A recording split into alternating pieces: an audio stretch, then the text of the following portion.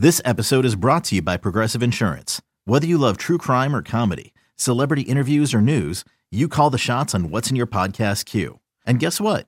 Now you can call them on your auto insurance too with the Name Your Price tool from Progressive. It works just the way it sounds. You tell Progressive how much you want to pay for car insurance, and they'll show you coverage options that fit your budget. Get your quote today at Progressive.com to join the over 28 million drivers who trust Progressive. Progressive Casualty Insurance Company and Affiliates. Price and coverage match limited by state law. When you need mealtime inspiration, it's worth shopping Kroger, where you'll find over 30,000 mouth-watering choices that excite your inner foodie. And no matter what tasty choice you make, you'll enjoy our everyday low prices, plus extra ways to save, like digital coupons worth over $600 each week. You can also save up to $1 off per gallon at the pump with fuel points. More savings and more inspiring flavors make shopping Kroger worth it every time. Kroger, fresh for everyone. Fuel restrictions apply. All right, before we go any further, I need to remind you guys about our wonderful partner here at Love of the Star. It is Boomer Jacks. You guys, I've seen it on social media. You've been enjoying Boomer Jacks just like Brian, Peyton, and I do, and we love it. We love that you guys are tagging us in your photos out there, getting some of that ice-cold beer, or getting some of those fantastic wings. They have great wing specials. Tuesdays are half-price bone-in wings. Wednesdays are half-price boneless wings. But the specials are great the other days of the week, too. It's not just about the wings. It's also about the drink specials starting at $3, the $15 buckets of beer. And that beer is some of the coldest you're going to find. They have wall-to-wall TVs, live music, great patio setups. It is just a wonderful atmosphere for whatever you're looking for, whether that's happy hour with the coworkers, a place to watch the game with your buddies, or just somewhere to have dinner with your family. Boomer Jacks is your spot. There are 17 DFW locations. You can find yours by going to boomerjacks.com. That's boomerjacks.com. All right, Brian, we have not had a chance to talk since some other news came down. And I'll be honest, if this was a couple of years ago, or if this was an instance where this player was as significant as he was at one point, maybe we would have talked about it sooner, but I don't know. I didn't know that there was a huge rush. Ezekiel Elliott is no longer a Dallas Cowboy, Brian. They choose to post June 1 release him, and he is now on the market. And, in search of a job. The Cowboys could not come to an agreement on a pay structure and a amount of playing time that made sense for both parties. So he has moved on. Your initial thoughts on the release of Ezekiel Elliott and what the Cowboys do moving forward?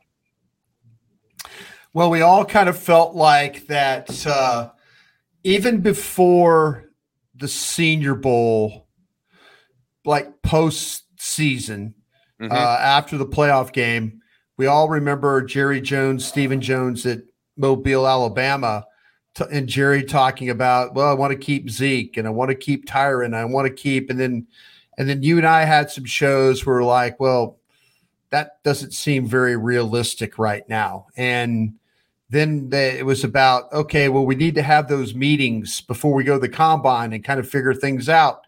Yep. And they went and had their meetings and they figured it out. They figured out that they had to move on from Ezekiel Elliott. And,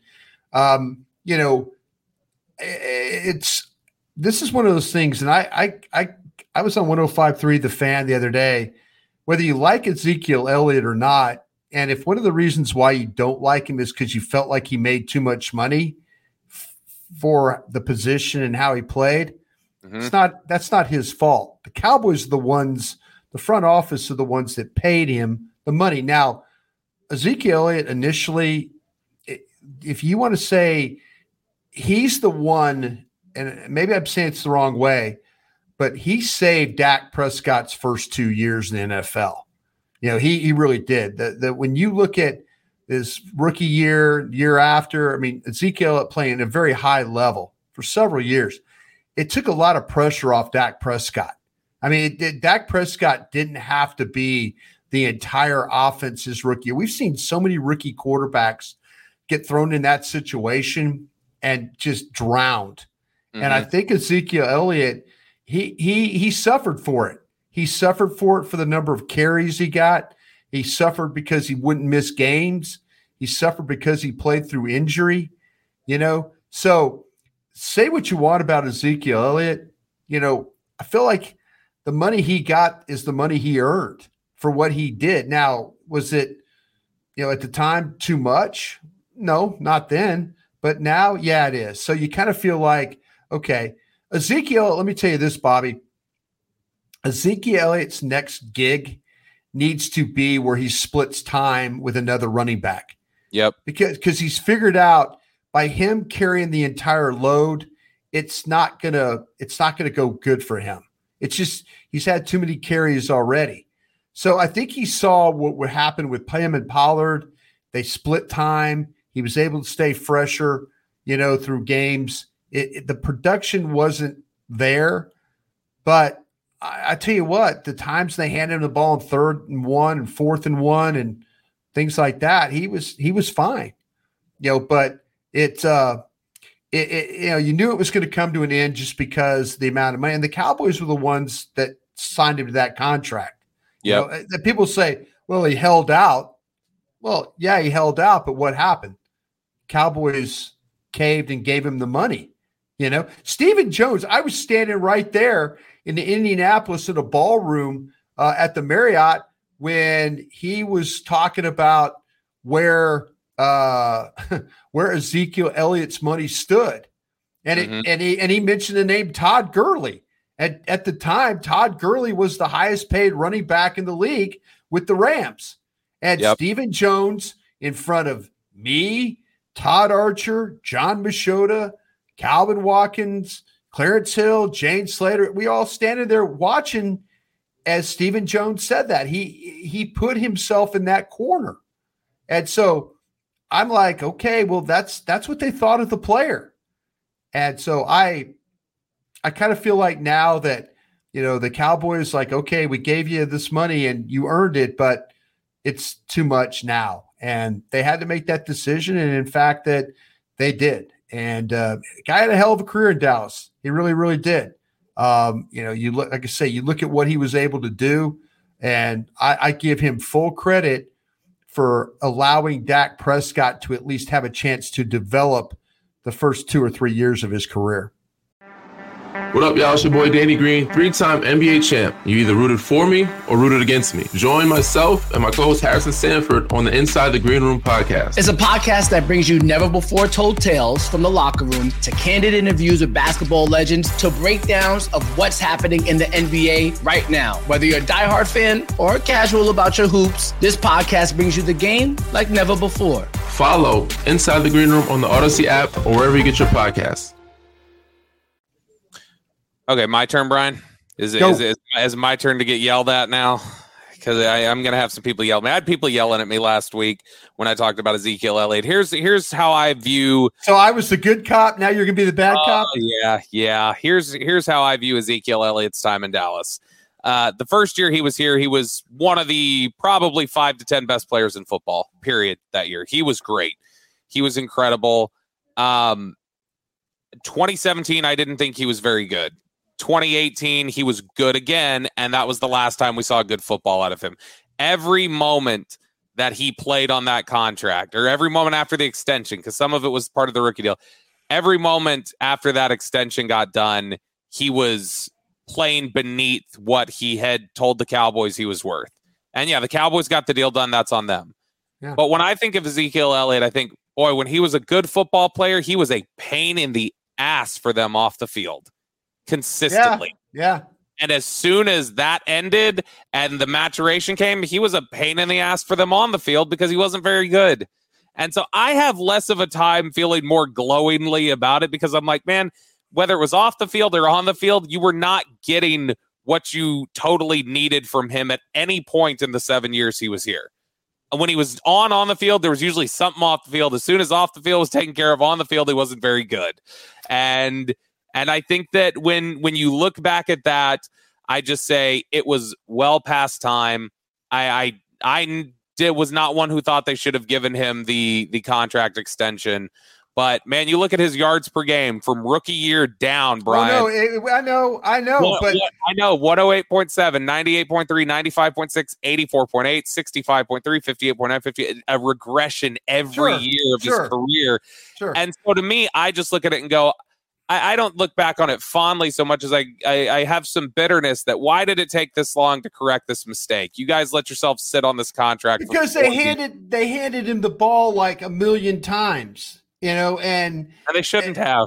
Yeah, okay, but that's okay. Do you not think him? Okay, so are you saying that I'm wrong that he helped with the early development with Dak? No. And like I said, I think he was. I mean, that he took the pressure off Dak having to carry the offense by himself. No, I wouldn't disagree with that. I think that he was, like I said, he was really, really good. The first several years, or the first year, that first year he was here, he was great. The suspension and all that was bad. That set all that headache that happened, and all that, man. He was never convicted of anything. I mean, it was like a lady, if you go back in the court, in an Ohio court, they didn't convict him of anything. And the league suspended him, and he's on, he's off, he's on, he's off. And I mean, hey, did he put himself in some bad situations? Yeah. Absolutely he did. And was he very good at the end? No. But I think by his demise, it allowed Tony Pollard to get more opportunity. They would have kept playing. They would have kept playing Zeke, if they could. But you're right. They started to see the things you did. That hey, the yards per carry are down. Breaking tackles is down. All those things. He was becoming a declining player. But they also ran him into the ground. Mike McCarthy said it on one of those episodes of Hard Knocks. Stephen Jones is standing there and he goes, gosh, you guys have given him the ball a lot. Lot. And Stephen kind of goes, yeah. Like he was embarrassed, So Tony Pollard, I made this reference this week on 105 through the Fan when I was just looking through some of the numbers, trying to compare Tony Pollard's usage to Zeke's. When you look at the fact that Tony Pollard has played 62 games, Brian, and over those 62 games, he has 631 touches. Ezekiel Elliott got his 632nd touch in the 26th game of his career. 26 games, and he was already at Tony Pollard's number. And in fact, here's one of the things that Pollard's been in the league for 4 years. Zeke's been in it for 7. Over the next 3 years, if Tony Pollard gets 500 touches a year, he still will trail Zeke through 7 years by 55 touches. Jason Garrett ran him into the ground. They did, absolutely. And that's why what I'm hoping they've learned from this is don't ever pay somebody that you use them up that much. Like I think they're still willing to at least investigate what Pollard might be able to do because they've sort of kept him in bubble wrap. And Memphis didn't use him a ton. I mean, he's never been a workhorse throughout his career. Zeke was used as a workhorse to the point that, Brian, let's see, what is it? The 15 longest touchdowns of Ezekiel Elliott's career all came on his rookie deal. Yeah. All of them. That is wild. Now, understand me when I say that. When I say they all came on his rookie deal, like there was one in 2019, which was after he got the extension, but that was still on the rookie contract. The extension years hadn't kicked in yet. Mm-hmm. So just to me, I look at it as it's well past time. I don't really feel like I know some people said you're being super disrespectful. You can't be disrespectful.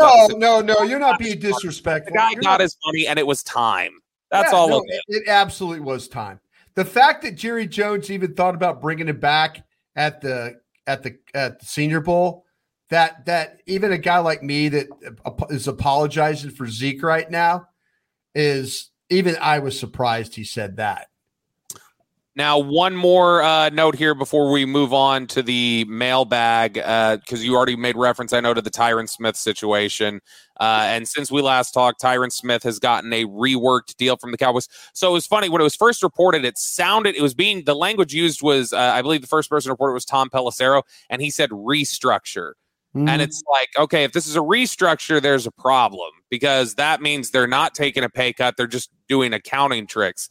And then, of course, Todd Archer from ESPN comes out with the report of, no, this is a reworking, not a restructure. It's a reworking, which basically turns a good portion of his salary into incentives for playtime and playoff wins and things like that. So Tyron Smith's contract, his cap hit ultimately frees up $9.6 million with the change in his contract structure. His deal now is a 1-year, $6 million deal. He can make up to $17 million with a lot of it in playtime bonuses. So he gets $1 million if he plays in 50% of the snaps for the year. If he plays in 55% of the snaps, he gets another million. 60, another million. And it just goes up in these increments of 5%. He gets another million all the way up to 90%. That to me, Brian, as we talk about what they're going to do, that to me sounds like their plan is for him to be starting in some capacity, and that they're covering themselves on, we don't want to pay you if you're not going to start for us and you get hurt. And so to me, I think it still sounds like Tyron Smith and Tyler Smith is the left side of the offensive line next year. Yeah, that's what that's the questions I have. And I want to know where, if you could tell me where Tyron Smith is going to play, I could tell you where Tyler Smith is going to play, Yep. If you could tell me those things. And, the more I'm digging in on the draft, some of those names, the guard class, I think has gotten a little bit better. I don't feel particularly great about taking one at 26, but second, third round kind of grades, absolutely. If that's something that you feel like you need to do, but I'm not interested in grabbing one at 26 because I kind of feel like the first, second, third guys are kind of very similar type of players, right, to me. So I'm not interested. I might go a different direction at 26. I know a lot of people had, always like these mock drafts we look at. It's always Torrance from Florida as the guy. I don't think you have to pick Torrance at 26. I think you could grab a guy second, third, fourth round that could do the job just as well. You're listening to the Love of the Star podcast. The Love of the Star is an Odyssey podcast. You can get it on the Odyssey app or wherever you get your podcasts.